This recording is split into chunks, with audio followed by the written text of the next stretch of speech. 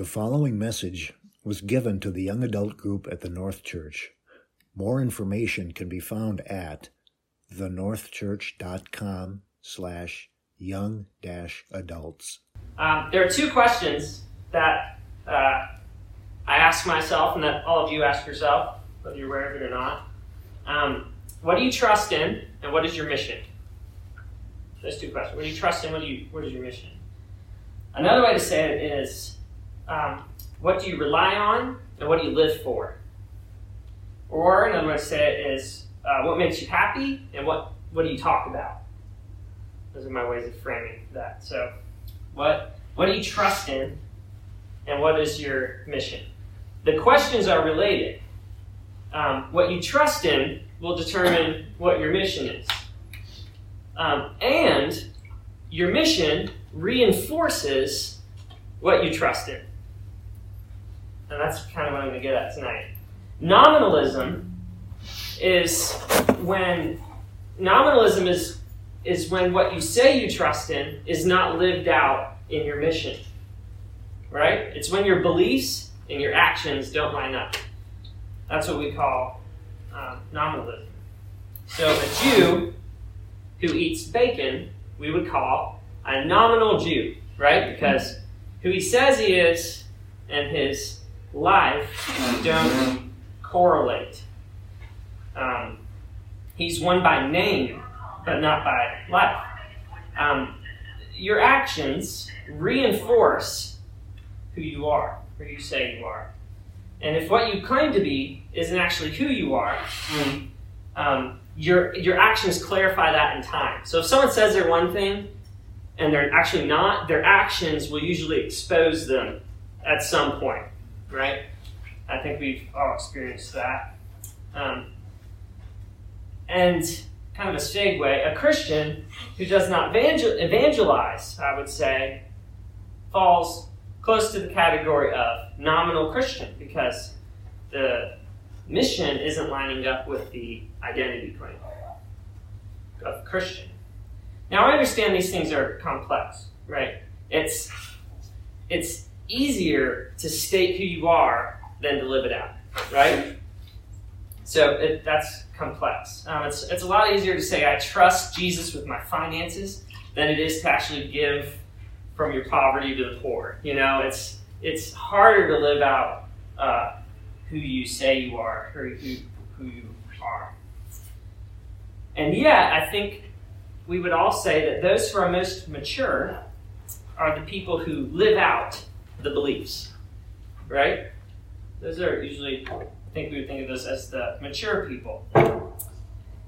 When you live out your beliefs, it strengthens your beliefs. And when it comes to evangelizing, I have found that almost nothing has matured me in my faith, in my identity, in my Christianity than evangelizing. I would say preaching, being in the Word every day, the local church, and evangelism are the four things that have matured me the most in my Christian walk. I have found that when I evangelize, I mature in my faith. When you verbally give confession to Jesus, and you're persecuted, it internalizes the truths. It reinforces the truths that you believe. And this goes along with our theme, joy in God through loving and serving others. When you live out on mission, it reinforces and serves your joy in God. It fills it up. And so, that's the emphasis. Our mission, the church's mission of evangelizing, is a mission of joy that results in God's joy, your joy, and all of heaven's joy. So on that note, let's turn to Luke 15. That's kind of my segue to the parable of the lost sheep. If you haven't read it, you've probably heard it in the song, the Love of God song. What's that called? The Never End. Leaves the 99. Breakfast. Oh, thank you. So Luke 15.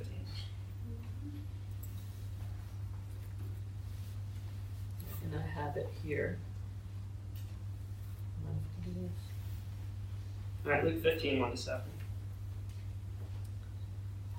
All right, verse 1. Now the tax collectors and sinners were all drawing near to him, to Jesus. And the Pharisees and the scribes grumbled, saying, "This man receives sinners and eats with them." So Jesus told them this parable. "What man of you, having 100 sheep, if he has lost one of them, does not leave the 99 in the open country and go after the one that is lost until he finds it? And when he has found it, he lays it on his shoulders, rejoicing. And when he comes home, he calls together his friends and neighbors, saying to them, 'Rejoice with me, for I have found my sheep that was lost.' Just so I tell you, there will be more joy in heaven over one sinner who repents than over 99 righteous persons who need no repentance." So someone help me out. Who are some characters in this parable? Start listing them. The shepherd. Shepherd. Tax collectors and sinners. Tax collectors and sinners, yeah. Sheep. Pharisees. Pharisees. Shepherd's friends. Yeah, good. Shepherd's friends. Scribes. Scribes. Anyone else? Those people having joy in heaven. Yeah, people in heaven. Whoever those are, right? The joy in heaven. Yeah, good. Yeah. So it's good just to note those to have in our mind. So this parable opens, and the first thing you notice is that sinners are drawn to Jesus, right? No surprise. We love this. Jesus shows up, and sinners, he's always eating with sinners. John 5, or Luke 5, sorry, he's eating with Levi, Matthew, tax collector, a sinner. And Luke 19, Zacchaeus, he goes to Zacchaeus' house, has a feast. Jesus eats with sinners, and it says the sinners were all drawing near to Jesus to hear him. Isn't that awesome?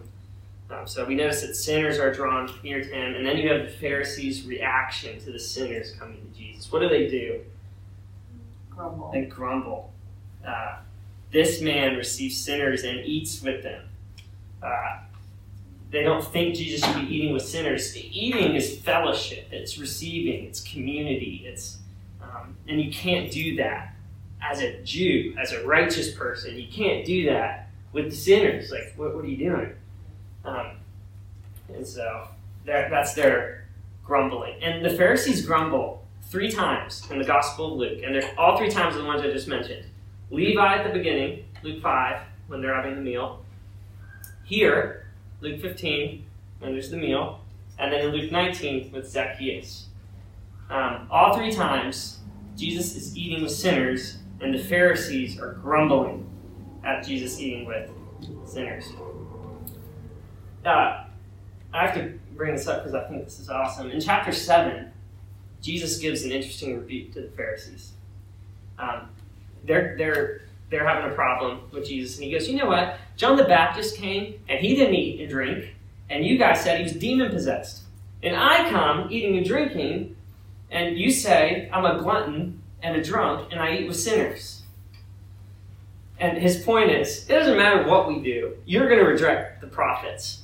And then he goes on to say, he says, you're like kids who play together. When one group says, "Let's play and sing happy songs," and another group goes, "No, we don't want to do that. Let's play and sing sad songs," and another group goes, "No, we don't want to do that." That's how you are when the prophets show up. Doesn't matter what they do, you're just going to buck against them. That's what type of people you are. And then he ends that convo by saying, "Wisdom is justified by your children." And his point there is, I'm going to eat with sinners. And let's see if this is actually wise of me to do or not. Wisdom is justified by your children. Let's see what kind of fruit comes from this. And that's kind of his rebuke against the Pharisees in chapter 7. So when we get to 15, this isn't new. This is coming up. Jesus has addressed them. Chapter 7 really exposes them. And I think that story is pretty cool. So the sinners come to Jesus, the Pharisees are grumbling, and Jesus goes, all right, let me tell you a parable. Let me explain to you. Let me show you. And Jesus unpacks 3 parables in response to the Pharisees grumbling. So today we're looking at this one, 15. And then the next 2 parables, same thing. So, and one thing you'll want to do as you read the Bible is you're going to want to look at these parables together and compare them. So the one today, you have a lost sheep. The next one's a lost coin. The next one's a lost son. Today is a shepherd. The next one is a woman. The next one is a father.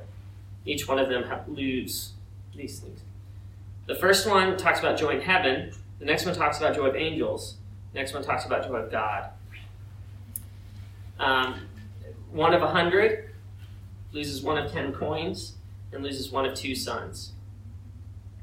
And then you have the same pattern of lost, found, and joy. So these 3 parables are Jesus' response to the grumbling Pharisees. And so as you read the Bible, you want to sit down and think through, why does he tell different stories? Why does he use different characters? Are there progressions? You'll want to.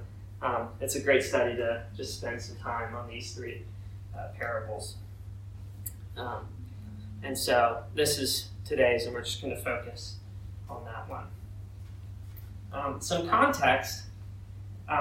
When you read the Gospels, you're going to hear echoes of Israel's history. Okay, because you're reading, and you want to be thinking about that. And here, people are going to hear different. They're going to say, "I think it sounds like this," or "I think it sounds like this," and I'm going to give you one. I think this sounds like the Israelites grumbling about the manna and wanting to go back to Egypt in exile. I think that Jesus is the shepherd. Jesus is the bread from heaven, John says. And he's come, and you see him here eating with sinners. And the Pharisees, who represent the leaders of Israel, are grumbling. They don't want this bread. They're frustrated with Jesus. They would rather Jesus leave. They'd rather stay in exile. So I think there's some backdrops of Exodus here, but that's just some contextual. But it will shape, I think, how I interpret some things here. So I wanted to put that up front.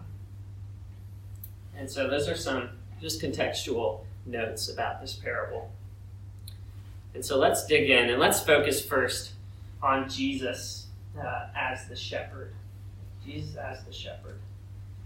And so I'm going to go ahead and give you guys what I think the characters represent. So Jesus tells a story of characters, and it's pointing you to something, So I think the shepherd refers to leaders and teachers of Israel, and we're going to get there in a second.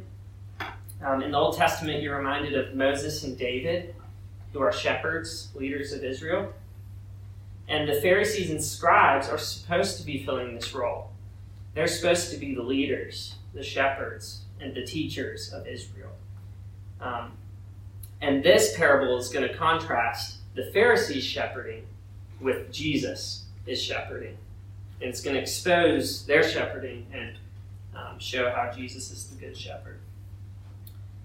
The lost. So you have a sheep who's lost. Who's the lost?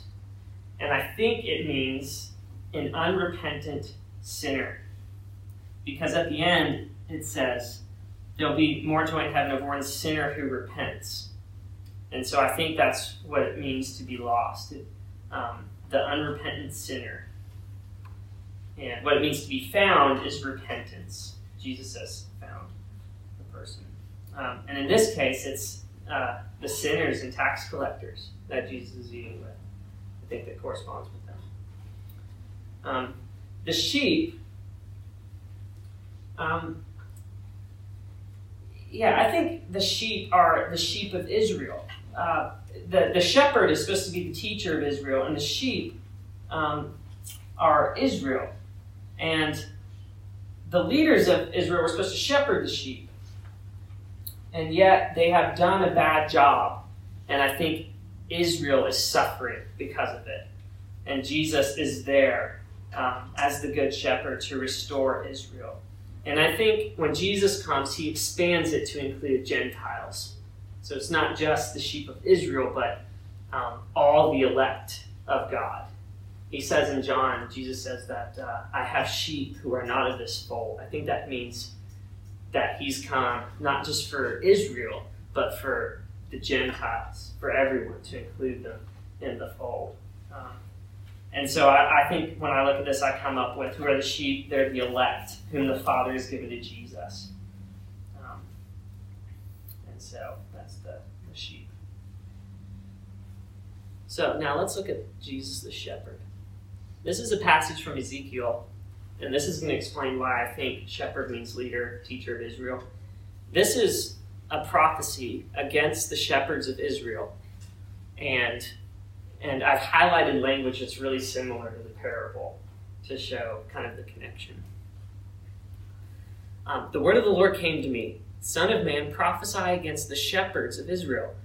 Prophesy and say to them, even to the shepherds, thus says the Lord God, Ah, shepherds of Israel, who have been feeding yourselves, should not the shepherds feed the sheep? You eat the fat, you clothe yourselves with the wool, you slaughter the fat ones, but you do not feed the sheep. The weak you have not strengthened, the sick you have not healed, the injured you have not bound up, the stray you have not brought back, the lost you have not sought. And with force and harshness you have ruled them. So they were scattered because there was no shepherd, and they became food for the wild beasts. My sheep were scattered. They wandered all over the mountains and every high hill. My sheep were scattered over all the face of the earth, with no one to search or seek for them. You see the common language? And so the shepherd of Israel is the leader and teacher of Israel. The prophets. And I think Jesus has this in mind when he gives this parable. And I think this is meant to undercut the Pharisees' leadership. Not only is Jesus saying, I'm the good shepherd, but he's saying, you're this kind of shepherd. Like, because you're grumbling. I'm eating with the sinners and tax collectors. They're drawn to me. I'm bringing them in, and you're grumbling. You're like this. You're feeding yourselves, and you're not bringing in the lost sheep.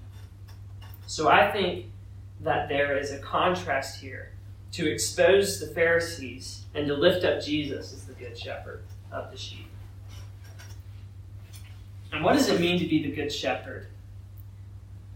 I think it looks like Jesus pursuing the lost sheep by becoming a man on earth. Right? He comes in direct contact with sinners, the lost sheep. God sends Jesus on mission to the lost sheep. And this is in direct contrast to the history of the Jewish leaders, like the Pharisees. And so that's what I want to emphasize here. Jesus has come on a mission for the lost sheep. He's the good shepherd of the sheep. And so this says a lot about Jesus, and we can lift him up in this passage.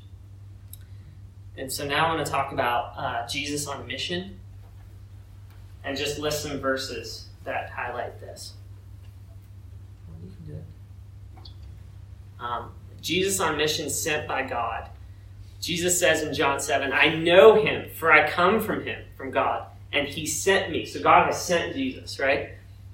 Again, John 8:42, Jesus said to them, if God were your father, you would love me, for I came from God and I'm here. I'm not of my own accord, but he sent me. So God has sent Jesus on mission.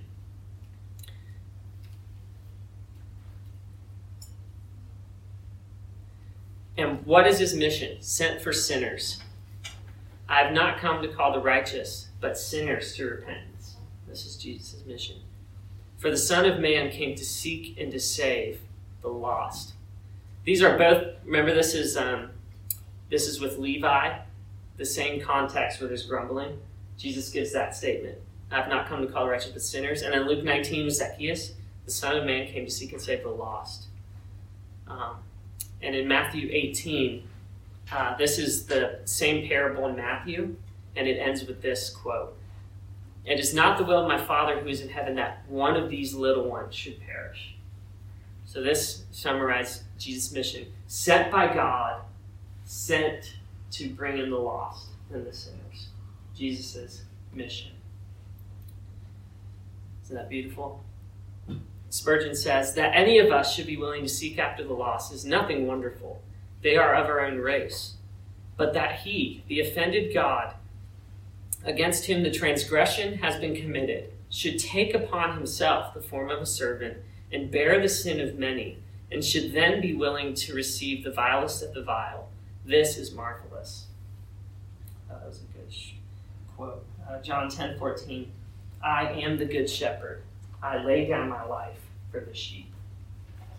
So before we go any further, the emphasis here, the emphasis in the parable, is that Jesus is the good shepherd that has come, sent from God, to seek and to save the lost. He's come to lay down his life for the sheep and to bring the sheep, the lost sheep, back. And so, the emphasis on Jesus as the good shepherd on mission. The next thing to highlight in this parable is joy. Joy and value. Maybe we can just talk about who's rejoicing in this parable.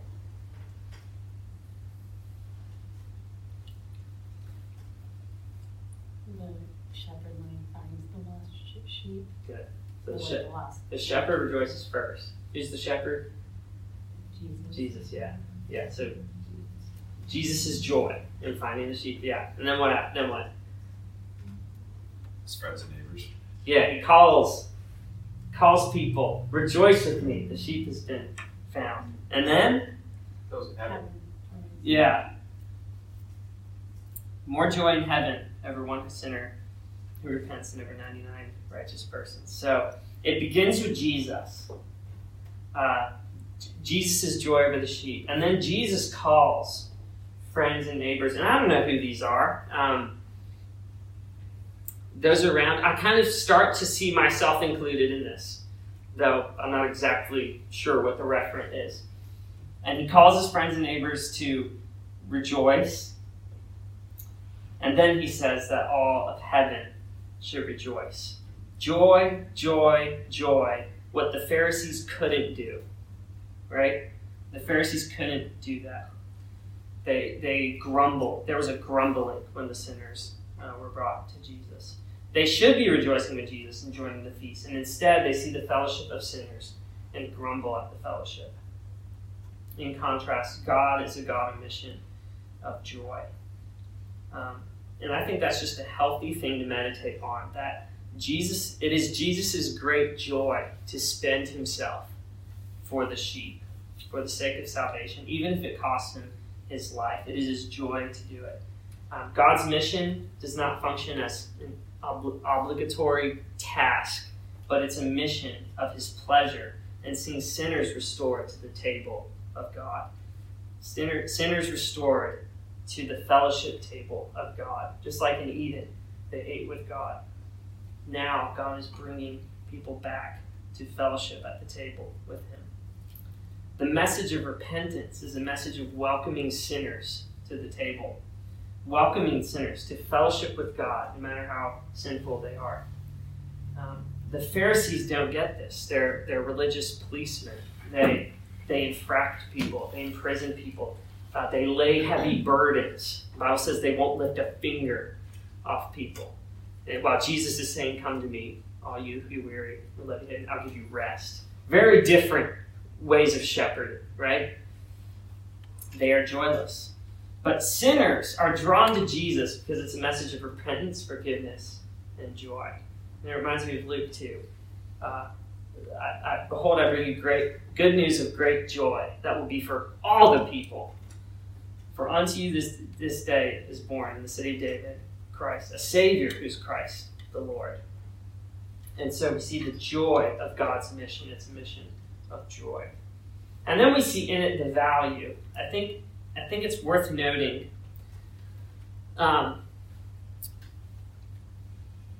He's going to leave the 99 for the lost sheep.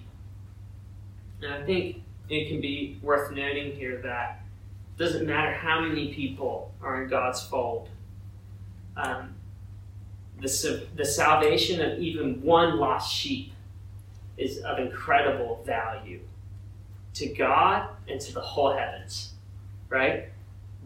One lost sinner repenting has the heavens rejoicing, has Jesus rejoicing. So there's something of value put there. No matter how many sheep, I don't think the point of the parable is to bash the 99. The point is to expose how God views the lost sheep.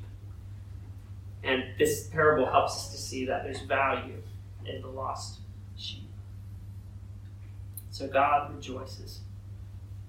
He's the Father who rejoices over the lost sheep. So your salvation caused joy of God, joy of Jesus, joy of the heavens, because God values and God's on a mission of pleasure to save you. Isn't that amazing? This is just a beautiful thing. Now, we're coming to the end. How does Jesus continue his mission? How does he continue his mission? And my answer is that he continues it through the church, through us. The mission of the church. Jesus says, you will receive power when the Holy Spirit has come on you, and you'll be my witnesses in Jerusalem, Judea, and Samaria, and to the ends of the earth. So Jesus will leave, send the Spirit, church goes on mission, right? The Great Commission, all authority in heaven and earth has been given me. Go, make disciples of all nations, baptizing them in the name of the Father, Son, and the Holy Spirit, and teaching them to observe all I've commanded you. Behold, I am with you always to the age. And then this one's clear. Jesus said to them, peace be with you. As the Father has sent me, so I'm sending you. And when he had said this, he breathed on them and said to them, receive the Holy Spirit.